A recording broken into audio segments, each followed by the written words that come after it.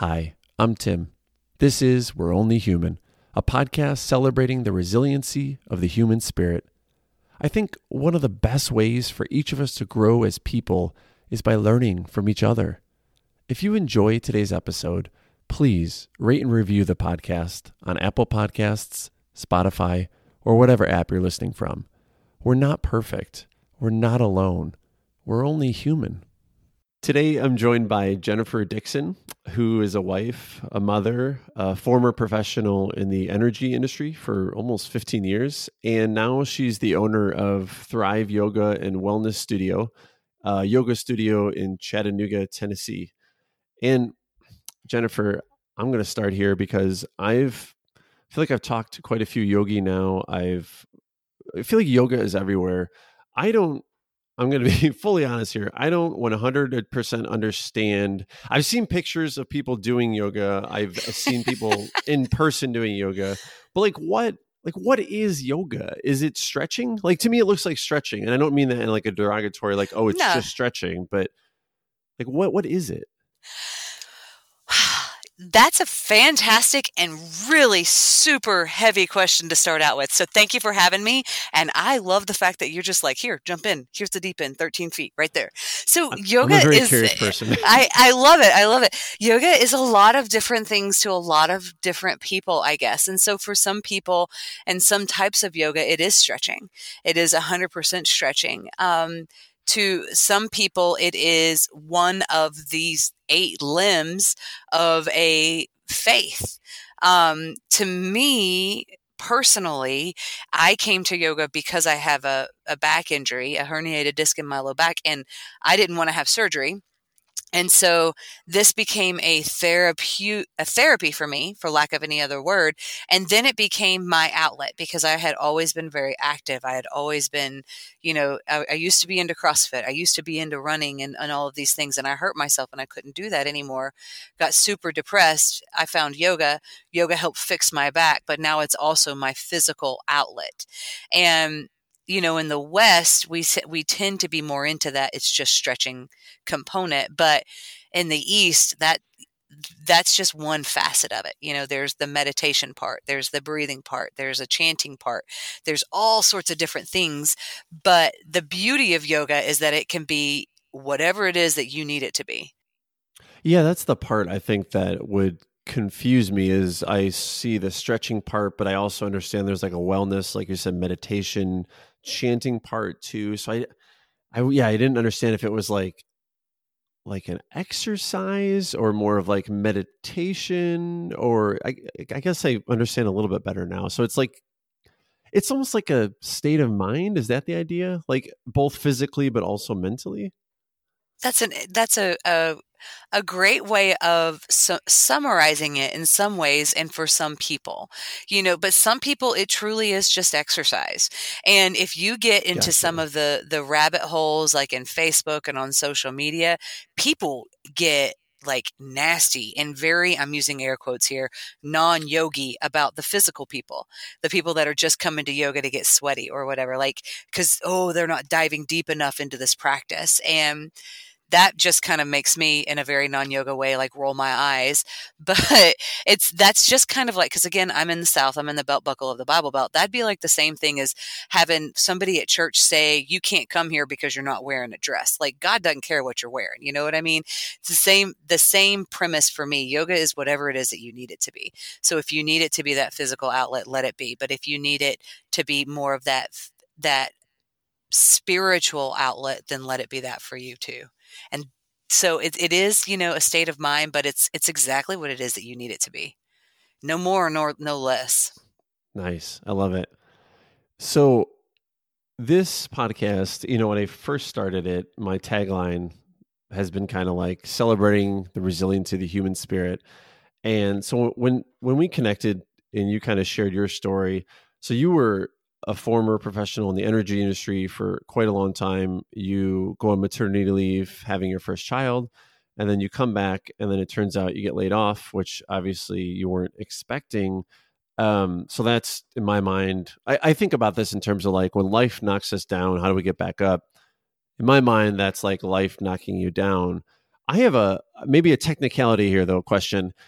I thought it was illegal to lay somebody off in the corporate world if they come back from maternity leave. Like, aren't there laws protecting that? Yeah, well, I got to work for an additional 2.5 weeks, and just about 2.5 weeks, I think. And they gave me a very nice severance package, and I didn't have to sign that paper. Like I could have been ugly about it, but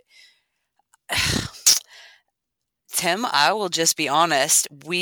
I'd seen some of the writing on the wall before I'd even left for maternity leave. The man that had recruited me into that position had left the company. The company was nosediving. Like the stock price just went to hell in a handbasket. And so when that guy left, I went home. I was 7 months pregnant at the time. So that's impossible to go getting a job. I know that people are not supposed to be biased, like you said, but let's just be honest. Nobody's going to want to hire a lady that's about to have a kid. And I said, honey, I'm in trouble. And this guy left. That I don't have anybody protecting me. I'm pretty sure I'm going to lose my job. So all of maternity leave, all of that last trimester, I was actively looking for a job. And then when I got back to work, they weren't giving me any of my projects back because at the time I was in development. So I was developing some power plants, like I said, outside of Chicago, like where you are, and then up in the Cape. And no, I wasn't given back any of those projects. And I got laid off on a Friday. So the Wednesday beforehand, I had actually had a lunch meeting with my old boss to see if there was a position because I just knew something was on. So to answer your question, it was a very, very gray area. My sister is a lawyer, so I did discuss it with her. But it was what I guess this can also come into yoga, and I'm struggling here to find my words. It's like, I wanted to go home. I'm not going to lie, Tim. I had my first baby. I was 12 hours away from my parents. I was 12 hours away from any family. And I was living the dream prior to maternity leave that I thought, I remember I was really pregnant up in this sky rise in the city of Boston overlooking the harbor. I had never been so cold ever. There were, like, I swear to you, icebergs in the harbor. And I was like looking out being like, this is so freaking cool. And then on the flip side, I had to go to the bathroom like every 30 minutes because I'm crazy pregnant and my pantyhose are uncomfortable, so there was this tugging about how cool it was to be finally making it, quote unquote, making it corporate world. And yet there's this kid I got to take care of. And then all of maternity leave, I fell in love with being a mom, and which is really funny because I never really thought I was going to have kids. And so when I went back to work, I didn't want to go to work. I didn't want to travel to Boston the way that I used to. I didn't want to travel to Chicago.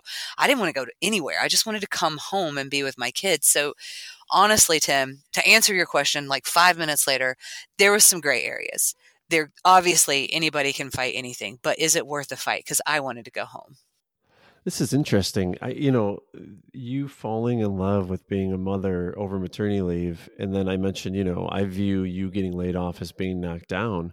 Now I'm reconsidering, like, maybe it was a good thing that you got laid off. You know what I mean? Like, as terrible as that sounds.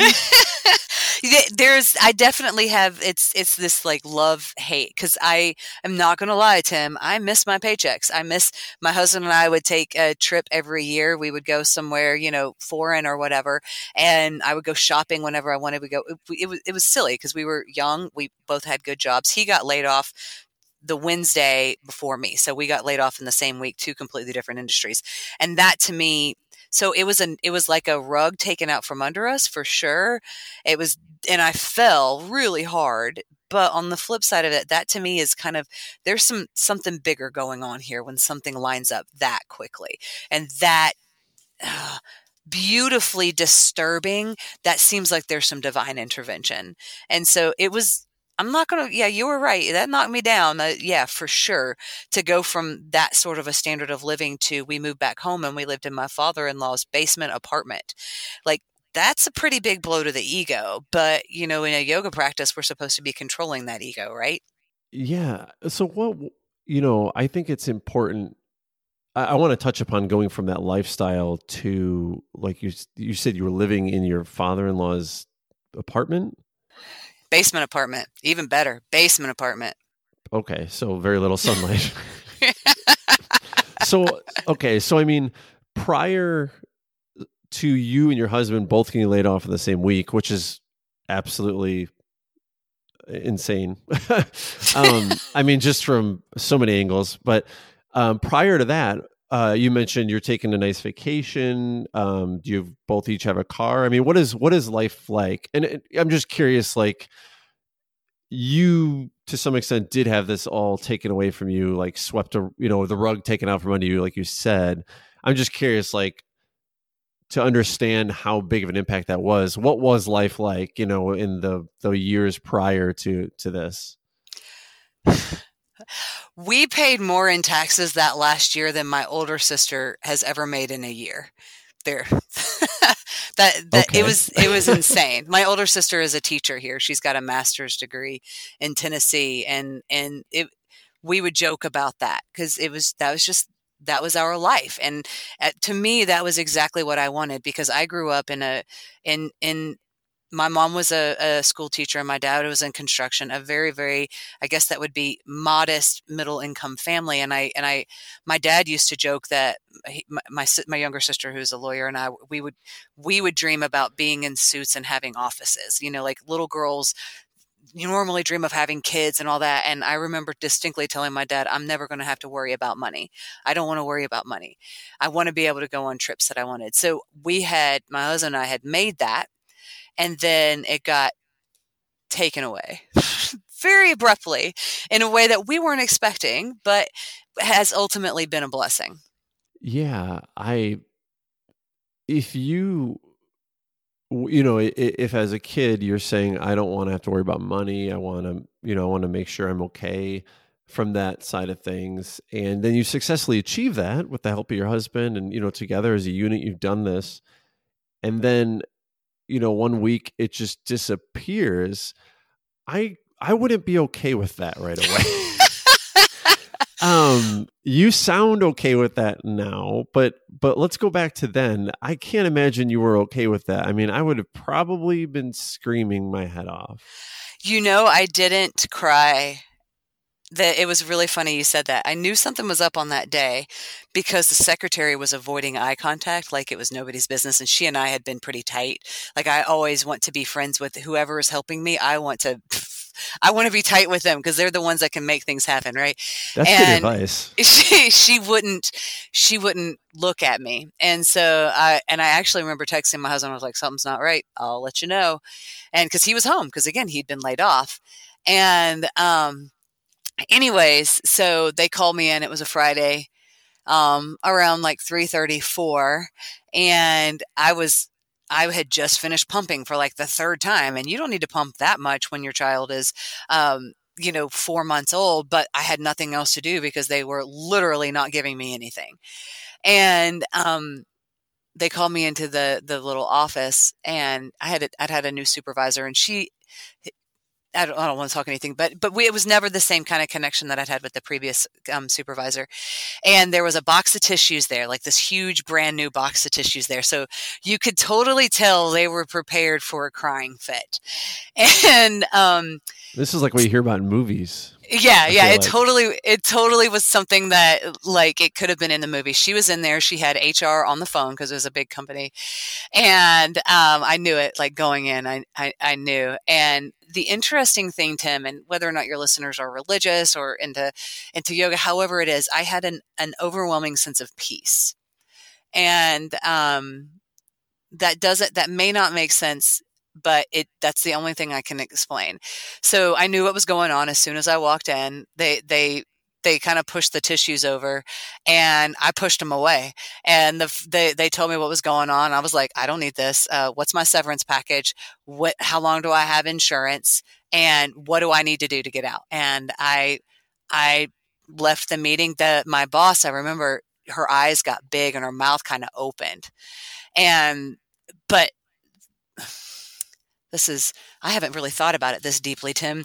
The truth of it is it's like, yeah, life is going to throw some curveballs at you. But if you start just pitching a fit and throwing things, that's not exactly the best way of handling it. And I don't know what it was, but I just had this overwhelming sense of peace, and I left and didn't go back. Never went back. I never saw any of those people that I was working with directly again. And I had a lot of great coworkers, but it was just this overwhelming sense of let's get out of here. My husband and I moved home 2.5 weeks later, and neither of us ever cried. We never screamed.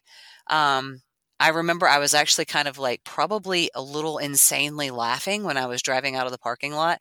Because seriously, like how ironic is that? Out of the blue, he gets laid off on Wednesday. 2 days later, and it was Halloween 2015. I got laid off on Halloween 2015. And I'm like, honey, I don't know what's going on, but God's doing something. I don't know what it is. We just need to be open to it. And he's like, why are you laughing? And I was like, seriously, this is what happens in a movie. This is what happens in a movie before somebody wasn't there like a funny movie with, it doesn't matter. Like there's so many movies where this happens, where two people that have everything get laid off in a week and then they end up robbing banks or whatever. Like this is so surreal right now, and it's just humorous to me, like how this happened. And so there has to be something bigger at play, and that's I guess that became my mantra. Is I have no idea what it is, but there has to be something bigger. And so we moved home. I mean, we were thankfully we rented at the time. And we were at a month to month at that point. And the craziest thing is I had been looking for a house we were going to buy. I never wanted to buy up there because taxes in the suburbs of Philly are just, in Tennessee, we have no idea what it's really like outside of Tennessee because our property taxes are just minuscule. And I just was never comfortable buying up there. And I kept looking, and we were looking at houses, and we actually almost put an offer in on 2 different houses, and nothing ever felt comfortable. And we never pulled the trigger. And thank God we didn't, because we were able to just pick up stakes, and we were out in 2 weeks, and it was uncomfortable, but it wasn't unbearable. I don't know if that makes sense. No, it does. In your overwhelming sense of peace, like I wonder, and then you're kind of laughing on the car ride out. Like I wonder if those two were tied to this, what we just talked about earlier, of how you had fallen in love with being a mother, and maybe like that overwhelming sense of peace was almost like, oh yes, like now I can go do this. And then kind of, I wonder if part of that laughter was like laughter of joy. Yeah, of like sure. Knowing what you're headed to. For sure. My daughter was breastfed exclusively, and when I went back to work, she wouldn't take a bottle. So in 2.5 weeks, she'd lost a little over 2 pounds. And so I'm a first-time mom freaking out because my kid's not eating. Oh, and yeah. Then I'm trying to nurse her. She's like overfeeding at night, because that's all she wanted to do. So I'm not sleeping. And so I was tickled to death. And I remember telling my husband, I was like, well, at least we don't have to worry about bottles now. Because my pediatrician's like, you're going to have to give her formula. And I'd be like, that'd be great if she'd take a bottle, but she's not even taking a bottle. Like, how do you feed a 4-month-old that doesn't want to, Yeah, really. And so there was a huge relief in that regard. I was like, yay, I get to be with Adalia. And I was with her the whole way. And I'm not going to lie, I enjoyed the mess out of unemployment. We had a nice severance package to make sure that we weren't, destitute. I had family that helped tremendously. My father-in-law is a saint for letting us live there. And honestly, I needed that. I feel like I needed that 6 months to get corporate America out of my system. I don't know if that makes a ton of sense. And I feel like I've said that 1,000 times, but I had been so programmed to work for somebody else, and that's the only way I can make money, that I didn't understand it. And I had interviewed with other companies during this unemployment time. I had been sending out job applications. I had interviews. I went to different companies and would always bring my husband and Adalia, and none of them worked out, and all of it just seemed to be for a reason. And so, I mean, I don't know how much further you want to go along on that train wave, but it was devastating for sure, but it was also a peaceful devastation. Did you feel any sense of like complacency or being stagnant? Like you mentioned, all you knew was corporate America. You've been in it for over a decade. You were kind of in a routine, maybe. Like, when this all happened, like, did you maybe stop for a moment and think like, oh, maybe I did become kind of complacent and this is the universe like forcing me out? I don't know if I ever thought about it that way, to be honest. I on the way that we've always joked about it is my parents were Bible study leaders and they'd been praying us to get home as soon as they found out I was pregnant. And whether or not your listeners are religious, it's neither here nor there, but we'd been believing we were going to go home since I got pregnant because I didn't want to have a kid and not have family around. And the joke became, well, the next time that you pray something, be more specific and make sure that we have jobs. Like it was just this humorous, it was this, well, things work out the way they're supposed to. I don't know if I thought about it while I got complacent with life, but more it was, this isn't how I planned on getting home, but I knew I was coming home. Yeah. I'm like wrestling in my mind here with, I walked into this, just thinking out loud here. I walked in this like, oh my gosh, like she had this lifestyle, she had this life. And then, every typical American worker's fear, she gets laid off. Then her husband gets laid off the same week. So the whole family is laid off. And oh my gosh, this is the end of the world. This is the end of their lives. They have to move back home to mom and dad's and, or not mom and dad's, but to family. And, this sucks. But now I'm thinking like, no, this was the best thing that ever happened to you. Like, I'm happy for you now. Yeah. And I don't know if that sounds weird, but like, No. I'm like very happy for you. I'm happy too. And there was the biggest struggle was like that identity of, I've always associated myself as the breadwinner, as the one that if anybody needed anything, they could come to me. And that was a bit of a transition for me because suddenly if somebody needed something, I'm sorry, I can't help you. I don't have the resources to do that right now. And so it was the best thing for a lot of ways, but it was also very devastating in those same sorts of ways because I had to change my identity a whole bunch. It wasn't associated with this job. It was associated with now, being a mom and thinking about what's best for the family and what do I really want? Do I really want to go back to 70 plus hour weeks, or do I just, the bills are paid and I get to play with the kids every day? That's kind of what I like now. Was it exciting for you to have to like figure out that new identity? I mean, I imagine that's intimidating, but yeah, it seems like I could just sense a smile on your face. Like you were probably like so excited about that. Like, who's the new Jennifer? In some ways, yeah. So you'll really love this story. I totally should make like a reality TV show or something like on the Romance Channel. But the day that I signed my paperwork to take over the yoga studio, I was actually interviewing at my first job was here in Chattanooga at an energy company here in Chattanooga. And I was interviewing for a job and one of my longest friends was on the interview panel. So clearly I had a good chance. You know what I mean? Like if there was ever a shoe-in, it would have been that job. Right. And to answer your question with smiles or whatever, like I hadn't 100% given up on that identity.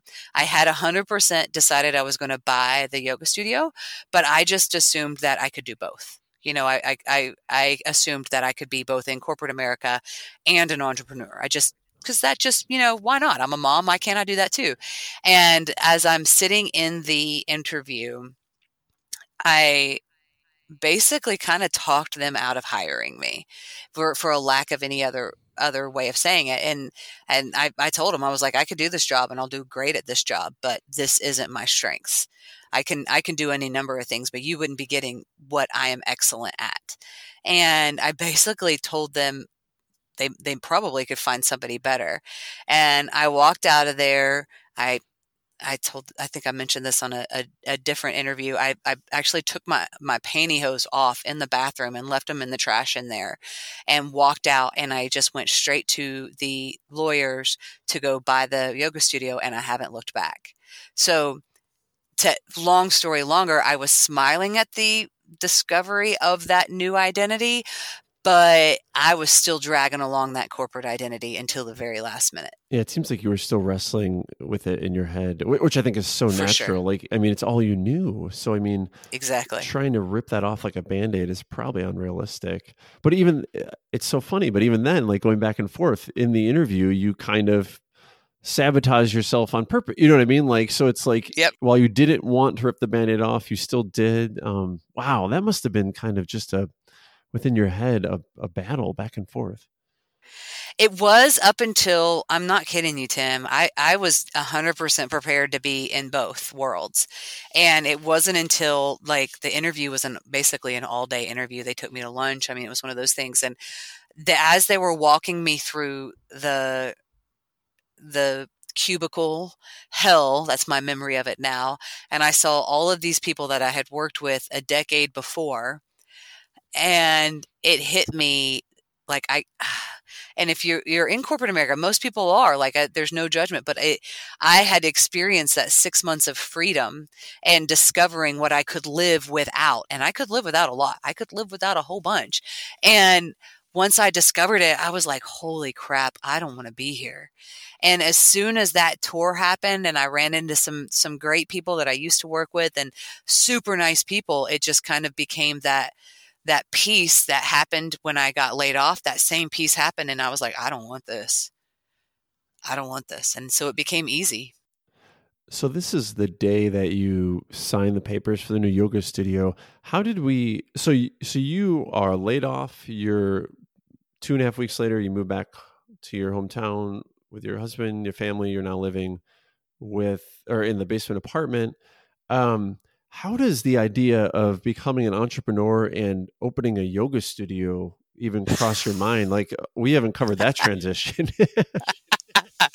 Yeah, that's why I loved your first question where you just kind of threw me in the deep end. That's just kind of how I roll, and hopefully I swim, right? So I got into yoga about 10 years ago because I had a hurt back and nothing else was working. And we talked about that a little bit. So I did my 200-hour teacher training, and then I ultimately got 500 hours. So that's like the undergraduate and the graduate, if you will, for yoga trainings. And the only reason why I got the 500-hour was because I was going to the school so much and going to the studio so much. The owner was like, all right, Jennifer, you're going to have to pay for 500-hour or you're going to have to start paying for yoga, because I was just there. Anytime the doors were open, I was there because this practice saved my quality of life in terms of my physical nature. I'm very, very, very athletic, and I always have been. And so I had taught yoga on the side just because I love it, and I wanted to have other people experience the same benefits that I had. And so when I got home, I knew an owner of a yoga studio here in town, and I just taught once a week because it was fun. It was fun, and I loved doing it. And I found out about another yoga studio here in town, that the owner didn't want to do it anymore because it is hard to run a yoga studio. Like, everybody thinks, oh, yoga is so awesome. It is a lot of work to run a yoga studio. And so I found one that needed a new owner. And I remember I actually found it. What was it? We got laid off in Halloween. We moved home right before Thanksgiving. And around Christmas time, I told my husband about this listing that I'd heard about. And I was already teaching. And we both kind of laughed because I was still married to the idea of my corporate paycheck. And he was like, yeah, you can't live on that, because he knew me. My husband, God bless him, he knows me, and he knew me there. I was like, yeah, I know, but wouldn't it be cool? And then I didn't think about it again. Like January, February, March, I was interviewing. I was doing resumes and all that stuff. And then finally, when unemployment ended and nothing had really stuck in terms of jobs, I decided I wanted to do the yoga studio. And my husband, again, he's a saint. He's like, you can do whatever you want, because he knows me. I'm going to just go balls to the walls, to be crude. And and at that same day, it was basically the same week, or I think it was like a 2-week negotiation. I heard back from my old employer, and they wanted to interview me for this job. So it was like, as soon as I had decided I wanted to do yoga full time, because again, I love it. I love teaching it. Like, this is my jam. The old identity was like, oh yeah, or you could do this. And so, long story, even longer, I got into the yoga studio, just kind of, I fell into it, and it just made sense. How was your husband through all this? Like, since you both got laid off at the same time and you're a unit, you're a partnership, like, were you together emotionally on this? Like, you were both kind of processing this in alignment, or was he on a different wavelength throughout this? I mean, from the moment you both get laid off through, you possibly going back into corporate America, then to you saying, I'm going to take over a yoga studio. So my husband was in telecom. He was like in charge of helping to build those cell phone towers all over the mid-Atlantic states. And when he got laid off, there was an option for him to drive and be gone a lot. And that wasn't an option for him because he's I know all the wives talk about how awesome their husbands are, but I mean, I got a still of a deal with this guy. He's an amazing dad and he didn't want to be gone. And so when he got laid off, I was like, don't worry about it, honey. Like, we'll figure something out. And I have a feeling had I like gone ape and started throwing things and freaking out, it would have gone a lot worse. But I think because we were always like, there's got to be a reason for this. And I don't know what it is, but we're going to be okay. We're going to be okay. And I think the fact that my initial reaction wasn't so, and that's very egocentric of me, right? Like, I don't know, but I feel like I contributed a lot to his ability for us to both be so calm because I was like, babe, I don't know what's going on, but certainly there's something else at work. And so we both maintained this uncanny sense of calm. And if he got nervous about it, he did a really good job hiding it from me. But normally I can see it. And I'll have to interview him one day, or maybe you can, and ask him these same things. But he was nervous, but on the flip side, I think because we both just had this knowledge that something's at work, that we just had this peace about us. Yeah, it's always interesting. I'm curious because it's not all of this happening obviously affects you, but it also affects your husband. It affects your children, your family, even those around you. You're then moving back with family and living in an apartment with the front of theirs and stuff. So, I'm always cognizant of like, well, I wonder how that might have affected the others surrounding the situation. I think it made us.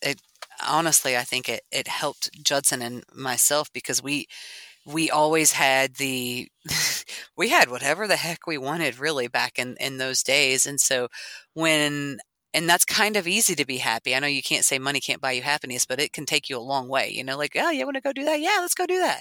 And we entertained ourselves and we stayed entertained. And then as soon as that was taken away, we were left with ourselves and our daughter. And it was beautiful. I mean, that sounds probably a little bit cheesy and romantic, but like it was beautiful. We got to spend a lot of time together. We got to spend an amazing amount of time with my daughter.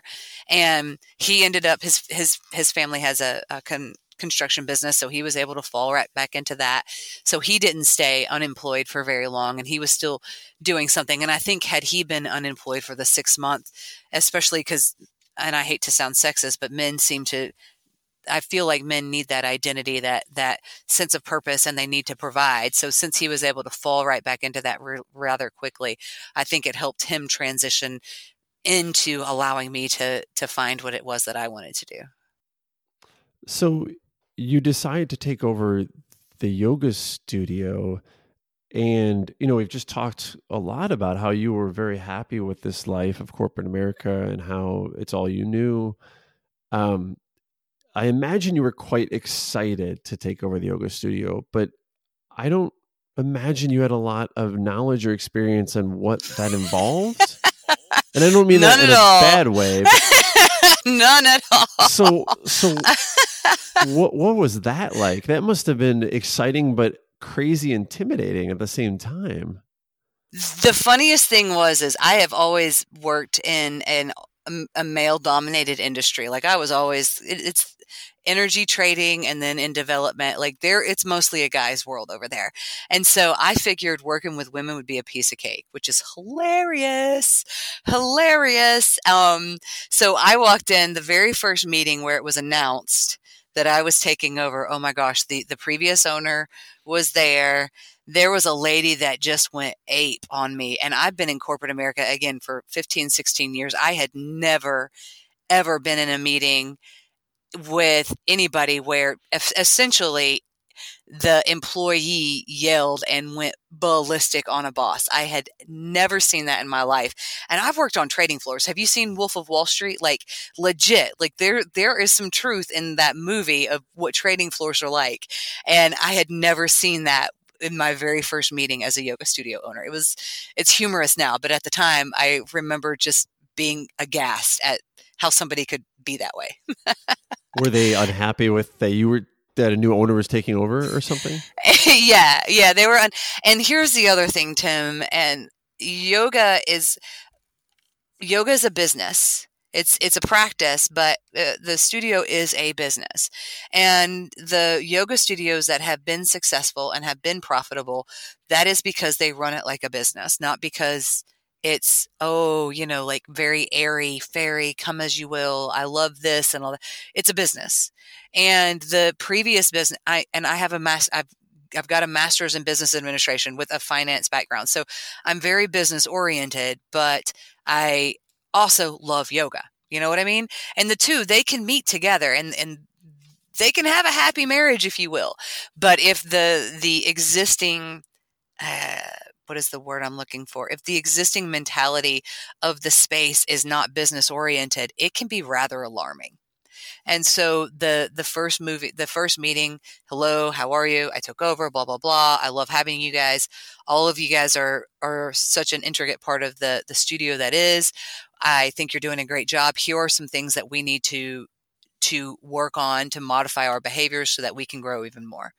And when it was the changes that I instituted, it was the idea of it being less, like airy fairy and more, all right, we have reviews. We need to we need to watch what we're doing. We need to support each other. We need to practice here. Like things that you would kind of as a business person think would be, yeah, that makes sense. But if it's never been a practice, if you will, at the studio, it can be alarming. And so that one particular person, man, to this day, I hope I'm never the brunt of attack like that again, but I hope I also never see anybody else have to face it, because it was shocking, and it was in a yoga studio. Of all places. I know, right? Crazy, right? She was a yoga teacher. She teaches a lot. Yeah, it was crazy. I'm thinking, so earlier you mentioned how over your maternity leave before getting laid off, you really fell in love with being a mom, kind of realized you really wanted to spend more time with your child, and then you were actually able to, you and your husband, through circumstance, spending a lot of time. Now you're super excited, this opportunity to open a yoga studio and take it over and apply your business acumen. And I want to be careful here, because I'm not in any way suggesting that like women, working mothers is not a thing, but being an entrepreneur and running like you said, running a yoga studio is hard work. Were you in any way a little bit hesitant that like, now this is actually going to take up maybe more of your time than corporate America did? And now like, how are you going to balance that with, your newfound love for your family and, now having your first child, like it changed your life? That's a good question, Tim, and it's kind of a profound thing. So I naively went into this business thinking I wouldn't have to work as much. Okay, so and I laughed. No, yeah, you didn't expect it to be what it became, which none of us ever do. Exactly. I figured, the previous owner had a full-time job and she did this on the side, and so I was like, oh, this would be a great part-time gig for me. So I'll send my daughter, she went to Mother's Day out 2 days a week, I'll get 10 hours of work in at the studio, and then I'll work during nap time, and it'll be great. It'll be fine. And I learned really quickly that it was not that easy. And, like if I wanted to take the studio to the next level, which is what I did want to do. In the studio, it was fine, but it was a side hustle, So once it became my 100% focus, like things had the capacity to really, really grow and change and do amazing things, but it couldn't do amazing things on 10 hours of Mother's Day out. You know what I mean? So there was a bit of a reconciliation of the ideal and the reality. And what ended up happening is my daughter went to Mother's Day out 4 days a week. And so she was in childcare 20 hours instead of 10 hours. And it ended up being really good for her. I feel like, one, she's now a super social, like that little girl wants to talk. But it was also good for me and healthier for me too, because believe it or not, my way of mothering is not the only way of mothering. Surprise, surprise, right? And so it was good for me because I was able to find my identity again and leading in leadership and doing something I loved. And then it was good for my daughter because she got some good socialization and an early introduction to some different type of educational things that I don't think I would have done. And then it was even better because I was able to, because of the flexibility of having my own business. All right, they're going to be in school, and I'll have two. They're going to be in school for 20 hours this week. They come home and they take a nap for about 2 to, if I'm lucky, 3 hours.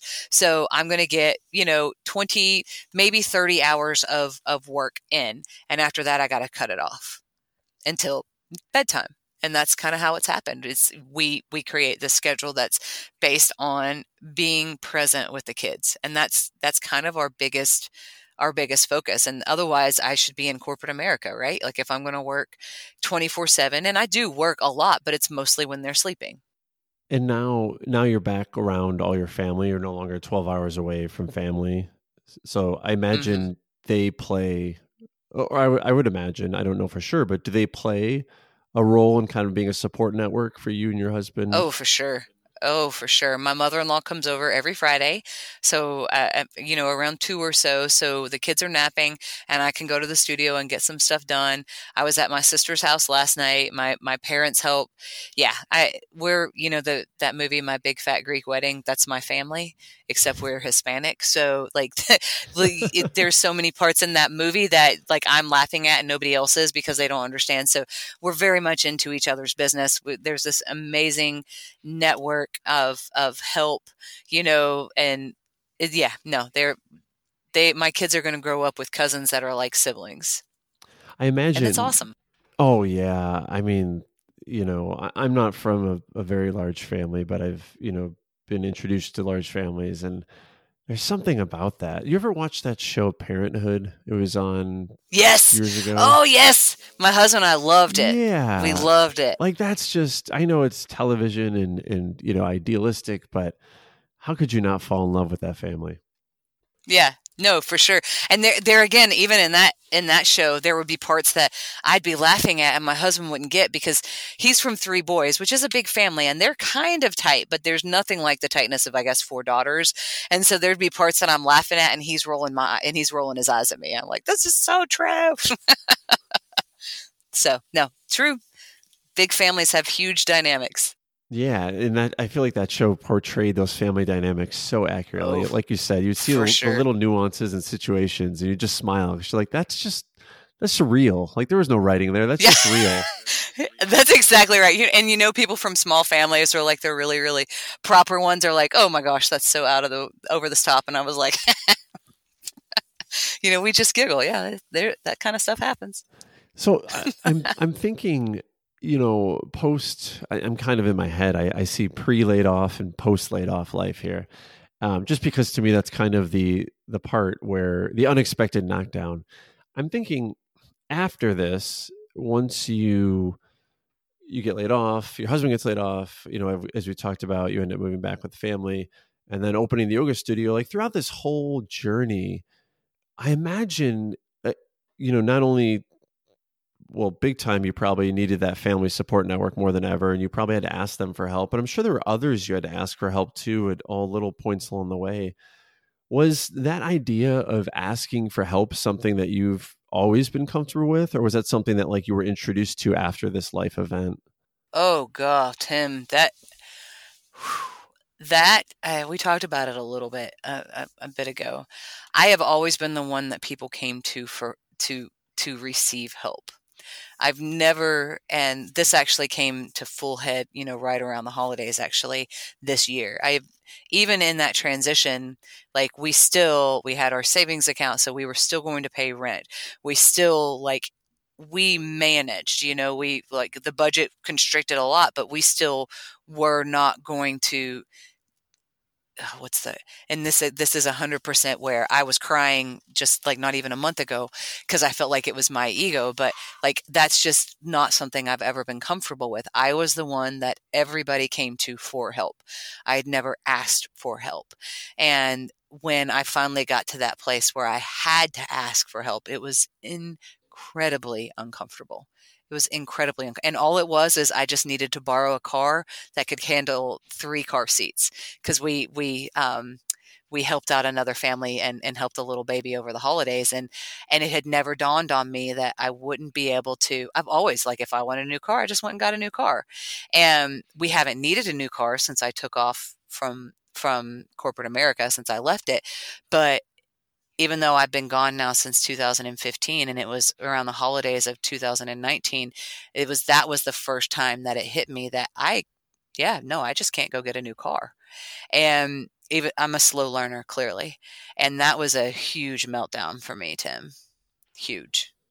I totally empathize with that. Like, I'm the same way. I've always been one. I love to give help. I love to help others, but I've never been comfortable asking for help.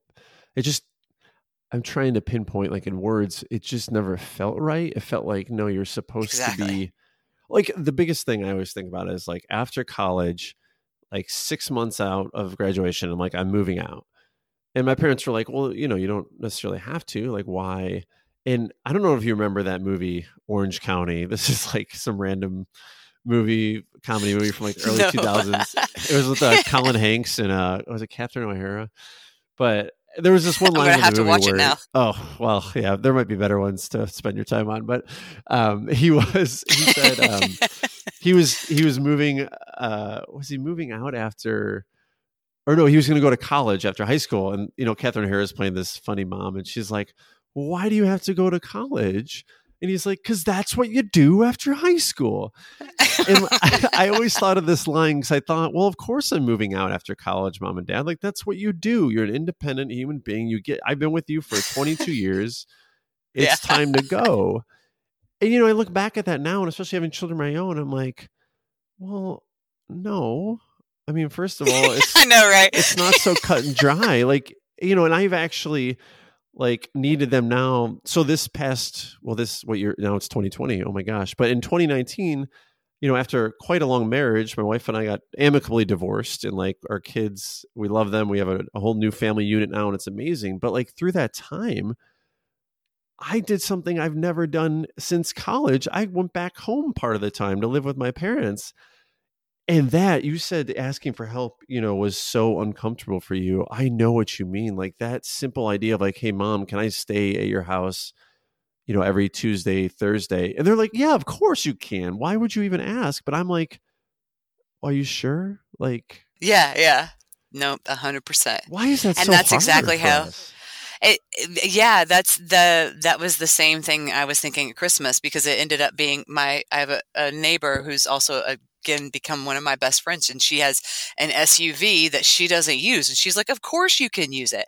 And I'm like breaking down in tears just to borrow a car for this temporary situation, and it's so uncomfortable. I've never had to do it, and it was I don't know. I've chalked it up to, it was my ego, and I needed to control that. And I don't know what it is really, but that was how I rationalized it. Is I was like, I've always been that person that if somebody needed something, here, take my car. If you need some whatever, I've got it. And I've never been on the receiving end of it. And it was very uncomfortable because my ego had always been the bigger one that's like, I can do this. I don't need anything. And it was a big slice of humble pie. I don't like humble pie, Tim. I don't think any of us do. And, it's like when you ask that person for help, no matter who it is, they're always so willing. Of course, I'll help you. Yeah. Whatever you need. And yet, for sure. Yeah. And yet the next time we're yet afraid again. Maybe it is the ego. I wonder. Yep. Yeah, it was, and again, and probably just the same thing with your parents. It's like, because they know you've never asked for help, and everybody, in this network, we're communal beings, right? Like we weren't created to be alone, and we all want to feel supported and loved and needed. And if I am the only one that is doing the support, that robs the other people that are in my same network of their ability to to feel like they're supporting me.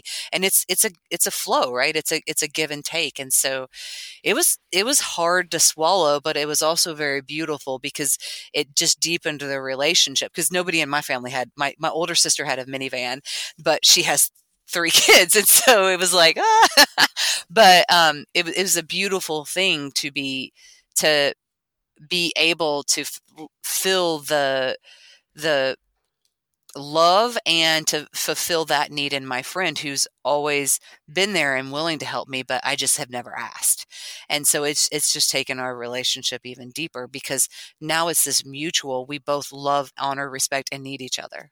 And it's beautiful, but it's uncomfortable. Oh, yeah. And I love what you said about robbing others of the ability to feel like they're supporting you. I never thought about that. Like, I always thought that by my not asking for help, that I'm actually helping others. Like, you don't have to worry about helping me. Like, there's no burden on you. You don't have to expunge any energy toward me. Like, it's better that way. But you rightfully point out that they now don't have the opportunity to help others like I've been doing. So it's really interesting. Like, there's a cycle there that you identified, and by not accepting help or even asking and then accepting help from others, you actually break the cycle. It was beautiful. It was painful, but it was beautiful. And I wish I could take credit for it, but it was actually my friend that was like, you never asked for anything. Let me help you, and it was beautiful. It was very uncomfortable, but it was still beautiful. And, every time that we help, if we have to help with the baby or whatever, it's easy. I just like, hey, can I have the car keys? And it's silly, right? Like I was that upset because it's not like I would go out and buy a bigger SUV just for helping out a child every now and then. But it was the realization that I couldn't just if I wanted to. And that's ego. That was ego. And then how upset I was when I had to ask for help was ego. And it was when I finally kind of came around to all of that and became okay with it. It was this awesome, just like weight and burden had been relieved. It's like, yeah, you know what? It's okay. And I have this network of support, and let's support each other. And it's been awesome. So when you look back now at kind of the past couple of years, does it feel, what's the word? I mean, do you feel content? Do you feel ready? Do you feel like you've gotten over the hump? Or is just every day of running a yoga studio a new challenge? Every day of running, well, see, now we have our brick and mortar studio, and I have lots of help there. And so now I'm also trying to grow an online business. So now it's kind of like I have 2 businesses, and then we also have 2 kids. And so every day is is a challenge. And I was just talking with someone, as an entrepreneur, you've got to, it's a lot of highs and it's a lot of lows. And I imagine it's kind of like that period with being a parent, right? Like you're so excited that the kid finally took his first steps, or, he's finally going to the bathroom and the potty, which is kind of where we are. And in my life, and then you're like, crap, he just missed. And, so there's all these, so you can identify because you have 2. So there's all of these highs, and then there's all of these lows. And then I feel like as an entrepreneur, it's allowing the highs to get as high as you can, so that same high can mitigate the low that can be the lows. Because as an entrepreneur, you eat what you kill, man. And you've got, the buck stops with you, and you've got to deal with the emails of an angry person that sends an email when it's 1 degree hotter than they think it should be. Legit. I get emails like that.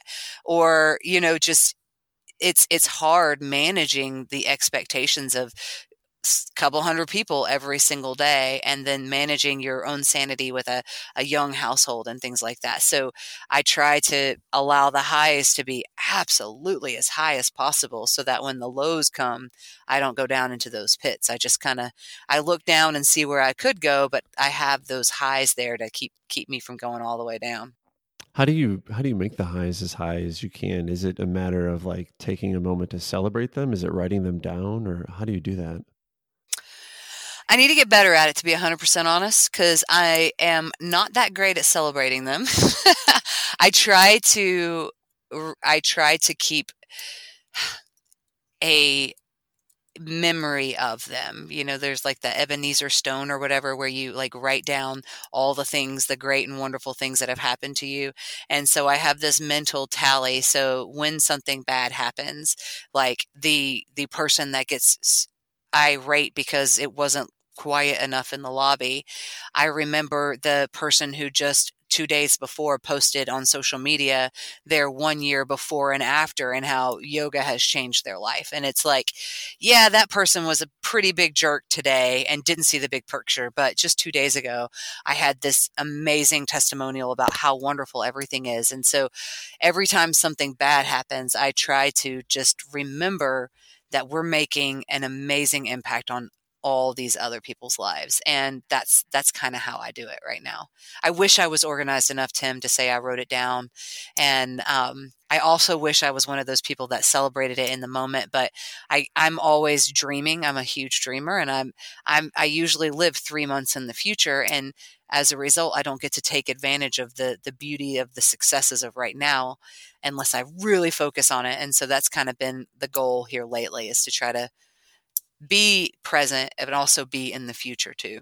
Yeah. And I don't think there's a right way or a wrong way to do it either. I think, what's working for you is what's most important for you. Right. Well, Jennifer, thank you so much for taking the time to join me today. This has been a fantastic conversation, and I love your story. And like I said, I'm just so genuinely happy for you. As weird as it sounds, like I'm happy that you got laid off. Like I really think this was one of those moments where the universe kind of kicked you in a different direction that maybe you were trying to go in the whole time. For sure. For sure. I would never have done this. Somebody else has asked me that. Would you have done this before? And heck no. Heck no. I loved the comfort and security of the way it was. And that was the only way I could have done this, is had it been taken away from me. And I am thankful that particular opportunity was taken away. Thank you. I'm glad that you see that. It's been a blessing, 100%. Yeah. I can't, like I said, thank you so much for the last minute and everything. And this has just been great. Like, I'm so happy that we were able to connect. And one of the biggest joys of the podcasting has been just connecting with folks in what seems like, random ways. But sometimes I'm like, this was meant to be.